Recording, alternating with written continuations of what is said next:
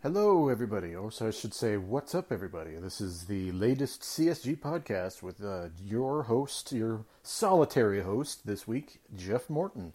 Thank you all for joining me. Before I get started, I want to talk to you about King Law Firm. They are the sponsor of my solo CSG podcast. Just in general, they're a great place if you need to find yourself in an unfortunate situation where you are disabled and you need that valuable Social Security disability. It is something that you never know you're going to need until you reach that point. And when you get in that situation, you need an advocate. And you need someone in your corner. And King Law Firm is the best in Colorado at being an advocate for those who are disabled. Please seek them out if you will find yourself in that situation. Or, if you have personal injury or something like along those lines, they are one of the best in Colorado as far as that goes as well. If you go in, ask for Kylan King and tell them that Jeff Morton sent you. Go to www.kinglawfirmco.com. That is kinglawfirmco.com. Well, here we are again. I hope everyone enjoyed my last podcast. It was a little off the beaten track. It was with YouTuber Halloween4545, and I made the decision, since I have taken primary charge of the podcast, and Nate and Ross are still involved. They haven't gone anywhere.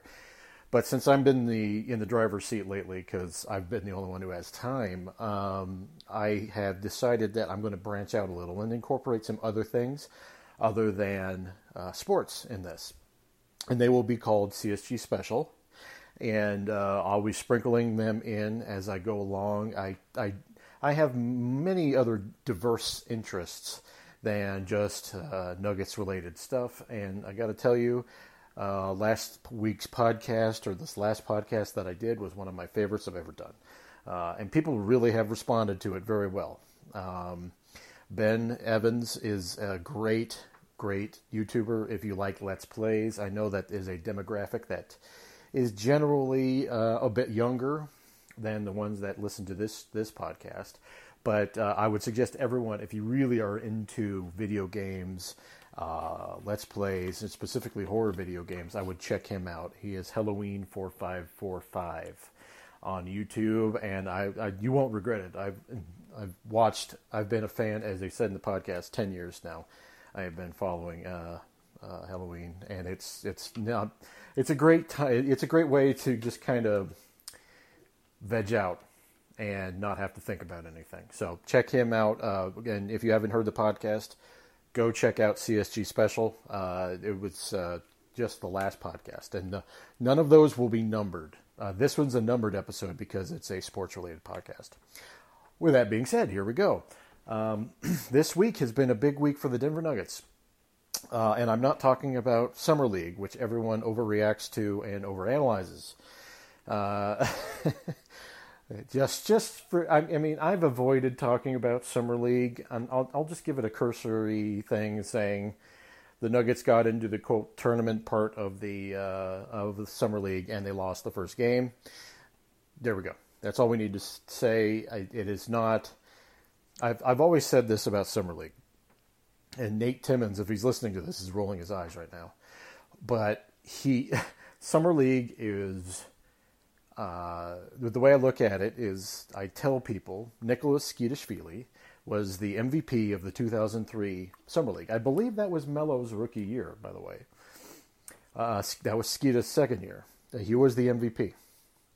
And he had one of the worst careers I've ever seen in my life. It is hard to determine basically anything from Summer League. It really is just, some guys will show out and it'll turn out to be the same in the regular season. Some guys will show out and they will turn into colossal busts like Skeeta. So it's just not something that you can take a lot. And all you need to really do when you go to talk about Summer League is that you just look to see if guys have basic competence. And that's it. And if they show basic competence, then they basically know. And I'm talking about first, second year players here. And Malik Beasley was playing in this, and he's a third year player. But, if they show basic competence, then at least you have a baseline to go on. But that's pretty much it. You really can't tell anything else. That's the last I will mention of Summer League. The Nuggets managed to pull off a couple deals. They signed... First, they announced through Woj, Adrian Wojnarowski of ESPN, that they signed Isaiah Thomas. Not Zeke. Isaiah Thomas, the former Boston Celtics standout, the former Cleveland Cavalier, the former LA Laker, for a $2 million one-year vet minimum deal. Which, considering that he was an MVP candidate a year and a half ago, that's quite the no-risk, high-reward deal for the Denver Nuggets. They're not tied to Thomas beyond this season. And if they so choose, they can negotiate with Thomas, and if he turns out to be a great guy coming off the bench for them. Honestly, it was really kind of a no-lose situation. There is a huge question about his hip still, and as if that will ever be right. And listen, it's someone who, as you know, with Wilson Chandler, hips are a bugger. And I think they have replaced ACLs as the worst kind of injury you can have as a basketball player, other than an Achilles, which, as we've discussed, DeMarcus Cousins has. So you would hope that technology keeps advancing with the years and Thomas can overcome this hip injury. One of his advantages is that he is small, extremely small. They list him at 5'9". I don't think he is 5'9". But, he's a small guy, so he doesn't have a tremendous amount of weight on it. And we'll see. We'll see. I mean, look, the Nuggets bench is going to be pretty, as the kids would say, lit. I honestly, this team this year is going to have offense out the yin yang. It is going to be a tremendously potent offensive team. And that is kind of something, when we look at this Denver Nuggets team, just in isolation with Isaiah Thomas, follow me with this. Thomas coming in as someone who is a ball-dominant scorer is kind of filling a role that maybe Earl Boykins filled for the Nuggets in the mid-2000s.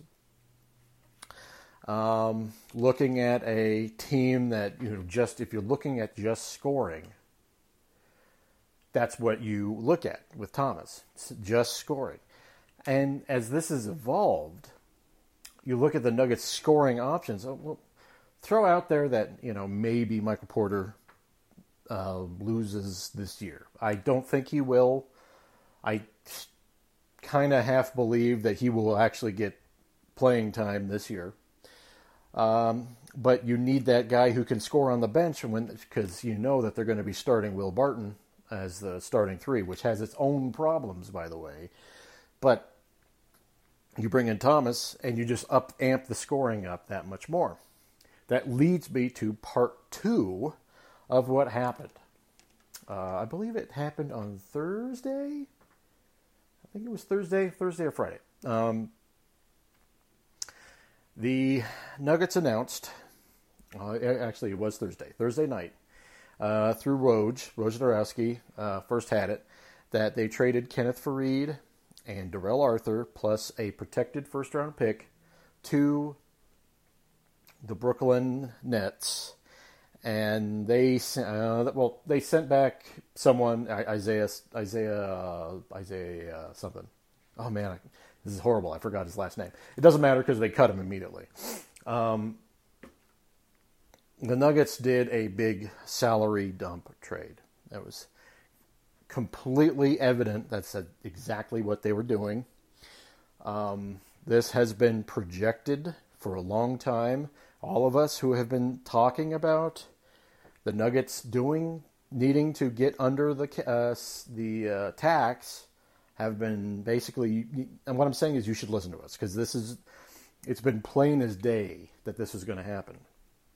Now, the reaction to this trade has been really curious to me. And look, I wish that Nate was available today, because he and I were talking on text message after the trade was completed, and he takes the opposite view of me. And if anyone who has listened to the show long term knows, Mr. Timmons likes his draft picks. And I think there's a lot of people who cover the NBA who hold the same view. In fact, I know there is. I happen to believe that the draft pick next year, which is what the Nuggets ended up sending, the 2019 first-round pick, which was top 12 protected, the actual value to the Nuggets that pick held was virtually minimal. Because they drafted Michael Porter Jr. this year.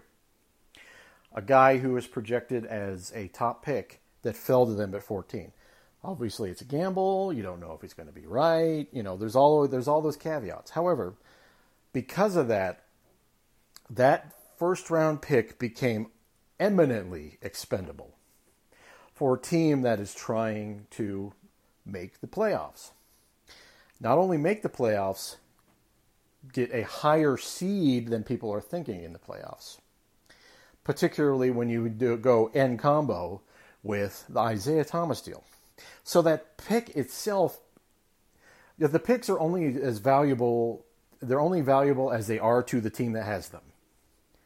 Another team, like, say, the Brooklyn Nets, who's really, really trying, they're getting a lot of praise right now because they're doing the whole, process, tank, accumulate picks, blah, blah, blah. And that, they get a lot of praise for that. But, however, the Nuggets are not there. They got all their picks. They have Jamal Murray. They have Nikola Jokic. They just drafted Michael Porter Jr. They have Gary Harris. Right?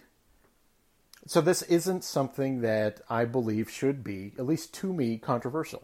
The other side that I've been hearing a lot is people are upset that the Nuggets used that first-round pick to get off the contracts of Kenneth Faried and Darrell Arthur.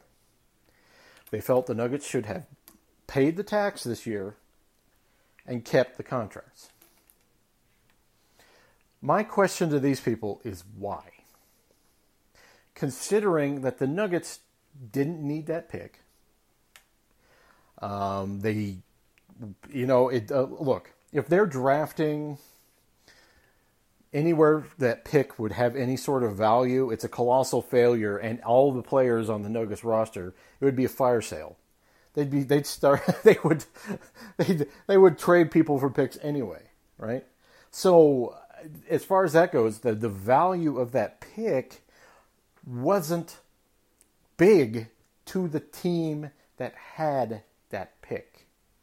The Nuggets had no...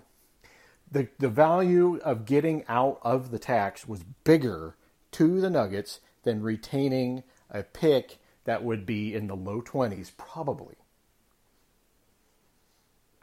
So... I call it the league's obsession, and I'm not the league itself, but maybe the people who cover the league and NBA Twitter, the obsession with next. And the draft picks, because of the contracts they sign and all that, have become so overvalued in this era that I think people lose sight. It's like forest for the trees. Some teams just don't need to add another first-round pick. Now, if you want to quibble about whether it was right to use it in this particular scenario, well, I could be more amenable to listening to that argument. But even then, the Nuggets, what are the Nuggets going to do? They're quote-unquote assets, and I hate using that word, tradable pieces is what we should call them. What are they? You going to trade Gary Harris? Maybe. He's essentially on a 4-year deal with a partially guaranteed 4th year, as I recall. It's a tradable contract without a pick. Jamal Murray has yet to sign his second contract. He's still on his rookie deal. A lot of the Nuggets ancillary picks like Malik Beasley, ancillary players like Malik Beasley, like Juancho Hernangomez, guys like that don't hold a tremendous amount of value to other people in the league. So, you know what? You're going to send a first-round pick to get rid of Juancho Hernangomez and Malik Beasley? No. The side benefit of the Nuggets getting down out of the tax with these two particular contracts was this. Now, I had originally thought that the Nuggets were going to have access to the full mid-level exception. Apparently, because they signed Torrey Craig and they signed Jared Vanderbilt, due to the timing of it, the Nuggets couldn't have access to the full MLE, right? However, getting out of the tax doesn't prevent them from acquiring other players. They were no longer hard capped, which I think essentially what the hard cap is that once you use the MLE, you're hard capped once you reach 129 point something million dollars. The Nuggets avoided that hard cap, which obviously can influence them with deals in the future. In particular, we are coming to something that was really interesting. Now, I normally don't pay a lot of credence to Instagram posts. Excuse me, I'm having my Dunkin' Donuts coffee. I normally don't put a lot of credence into social media posts. I think people read way too much into them. However, Demaryius Thomas posted a picture of him and himself and Jimmy Butler working out. And as everyone knows, Jimmy Butler and Demaryius Thomas are good friends. From what what he said on there was he's working to make it multiple, both to be playing for Denver teams, which got everyone kind of looking like, considering that Jimmy Butler declined his extension that was offered to him by the Minnesota Timberwolves.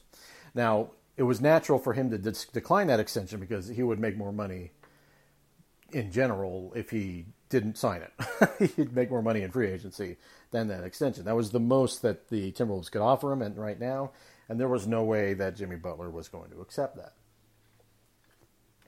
So, that plays into this. I don't think the Nuggets will trade for Jimmy Butler. They would have to give up, you're looking at giving up Jamal Murray. You're looking at giving up Gary Harris. You're looking at giving up maybe even Michael Porter Jr., You're looking at giving up a lot. Now, if it takes that, it takes that. If the Nuggets were interested. And we don't even know if the Nuggets are interested. Sometimes it takes what it takes, and then you think, okay, if it takes getting Jimmy Butler, we'll seriously look at that. I don't necessarily think that's a good idea, but it's out there, and I can see how a team would make that decision. Maybe the better play for the Nuggets would be to wait till free agency, because as I discussed a couple podcasts ago, Paul Millsap has a team option for next season, which 100%, I don't speak for the team, but if you look at that, the way that deal is structured, 100%, that deal is getting declined. And that deal, I believe is $30 million. That is $30 million coming off the books for the Nuggets. And they're already under the tax. They declined that. They would have to, I believe they would have to rescind his bird rights. They would have to rescind Paul Millsap's bird rights in order to then acquire a different free agent, i.e. Jimmy Butler. Okay? So if they chose to go that direction, decline the option on Paul Millsap, sign Jimmy Butler when he becomes a free agent. He's going to be in the same town with his buddy Demaryius Thomas. Look at that. Yeah, that's maybe something to kind of take a glance at. Because I don't see the Nuggets going forth in a trade scenario right at this moment to acquire Jimmy Butler. The better play would be to get him when you have room. And I think that is something that would be more logical. I mean, and this plays into why you get rid of the contracts of, well, you include Wilson Chandler in this, 34-point-something million in contracts, which, by the way, here's another factor. That's $34 million in total in trade exceptions. Now, you cannot combine traded player exceptions. So it's 13 million, 12 million, 7 million. That's what they are. So you can use them individually, but you can't use them in combo. So, but they're still out there, Teams rarely use traded player exceptions. Rarely. And all-time Nuggets fans will know Mark Workentine talked about the traded player exception he got for Marcus Camby in 2008, 2009, and he never used it. He called it Big Bertha. Well, he never ended up using Big Bertha. So, yes, the traded player exceptions are there. They're a factor, but they aren't really a factor. So there's a lot of balls in the air right now. As it stands right now, I believe the Nuggets are a better team. The Nuggets, to me, are definitely a better team right now. And I think if they don't make the playoffs and they don't push into basically at least a mid-seed at this point, you're looking at some big changes coming. And basically, I think if you're a Nuggets fan, you don't want to contemplate that. So, anyway, thank you for joining me on this latest CSG. I'll be talking to you probably within the next couple days. I've been making these a lot more regular, as you guys can see. I've had the time, so I hope you're enjoying them. And like I said, there's going to be more CSG specials coming. So I'll see you all later. Goodbye.